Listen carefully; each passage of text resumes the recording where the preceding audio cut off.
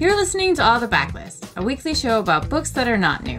I'm your host, Liberty Hardy, and I'm little in the middle, but I've got much backlist. This is episode 41, and today I'm going to talk about a few great titles related to the week's new releases and more. So hello! Thank you to everyone who sent tweets and emails and messages letting me know that you are totally down unanimously with hearing about books more than once. I won't talk about them 50 times, but maybe I'll mention them again. Like a couple today. Who said that? So today I have a theme. I was looking over the list of books that came out this week. There's a great book of poetry that came out called Eye Level by Jenny Z.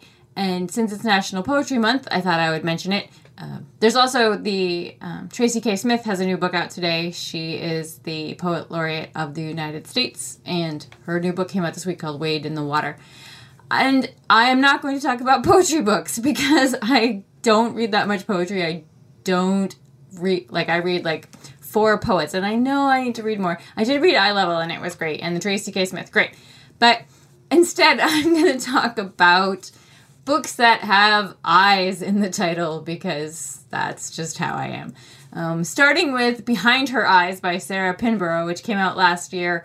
Should be in paperback now or shortly. I did not look that up before I started talking. But if you want to read a crazy thriller, I mean crazy, like it's about a woman who has a one-night stand with this guy that she really likes, and then it turns out that he's her new boss, and now things are weird. And not only is he her new boss, but he's also married. And so she decides to become friends with his wife, not out of any, like, terrible motive, but also it's kind of strange.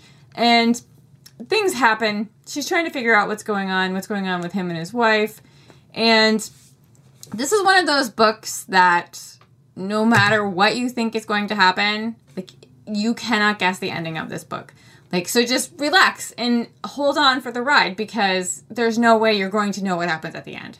It's not possible. I mean, if you guessed, it must be like 1 in a million. You must be a male calico cat. I mean, it's that crazy. But fun, lots and lots of fun. My next one is Breath, Eyes, Memory, which was the debut novel by Edwige Danticat, which has to be like 20 years old now.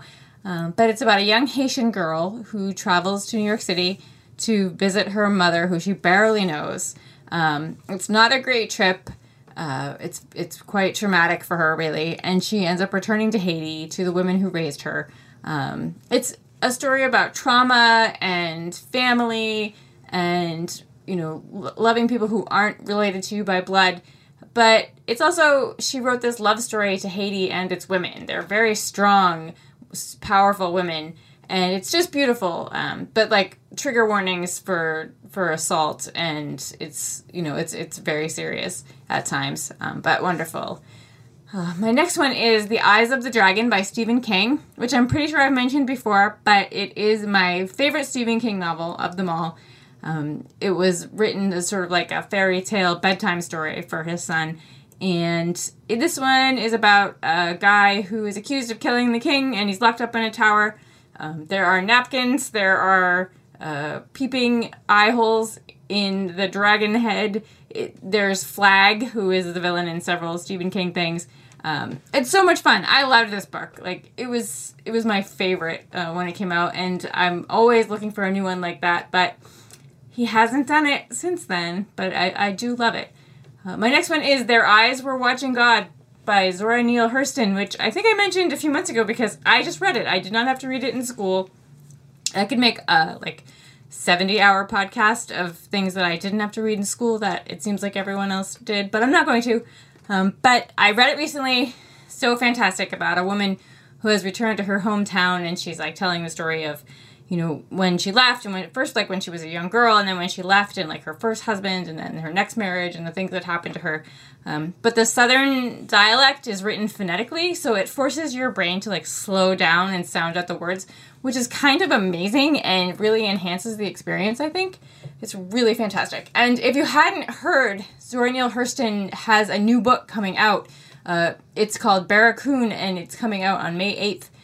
It was an interview that she did like in the 1930s with an elderly gentleman who came over on the last slave ship. And I don't know the reason why it hasn't been published until now, but it's going to be. And again, it's out on May 8th. My next is Smoke Gets in Your Eyes by Caitlin Doughty. Love her.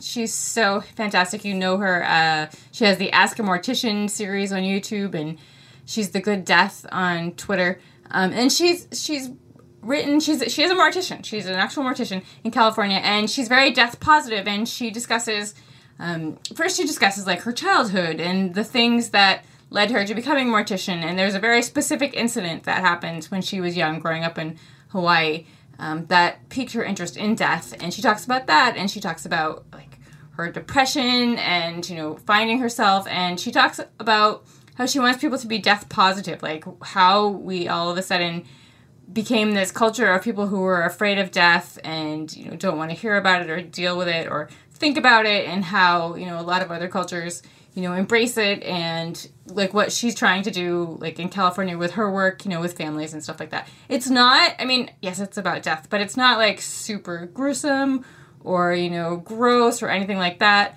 And also she's like so funny. She is so funny. Every day when I go on Instagram, I check her stories first because she cracks me up. My next one is The Bluest Eye by Toni Morrison, which was, in fact, her first novel. It's set in Ohio after the Great Depression. The main character is a young African-American girl who grows up being called ugly, she thinks, because of her dark skin and her features, and all she wishes for is to have blue eyes, because she thinks that thinks of that as being like the beauty standard for being pretty. She wants to have blue eyes. But that's just a small portion of what's going on. She has a horrific childhood. She does not have a much better adult life. This is, again, trigger warnings, and this one, a lot of terrible things happen. If you've ever read Toni Morrison, you know, like, she's very serious but just so fantastic. She's completely worth reading.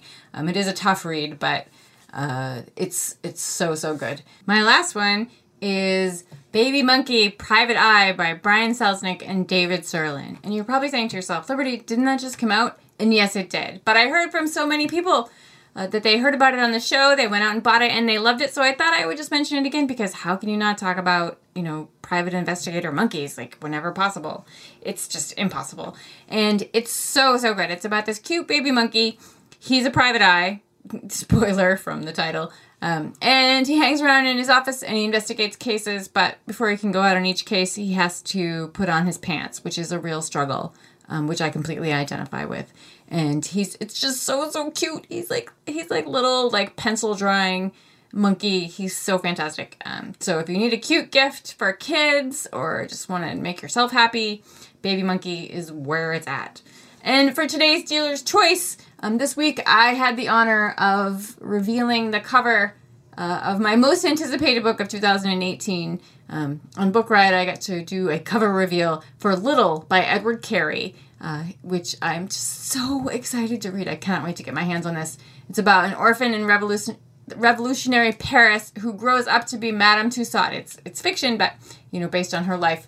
And he's just, if you've never read Edward Carey, he's amazing. He has 2 fantastic adult novels, and he also has a YA series that I absolutely love that you should check out. It's called the Ironmonger Trilogy, and it's about this large family in London who control the garbage heaps, and strange things happen in their house, strange things happen in their families, people in the family. Like, the house is so big that, like, some people don't even see each other, and they each have a birth object which has a name, and sometimes they think they can hear them talking. It's full of illustrations. From what I understand, Little also has some of his illustrations. Like, Edward Carey is a very accomplished artist as well.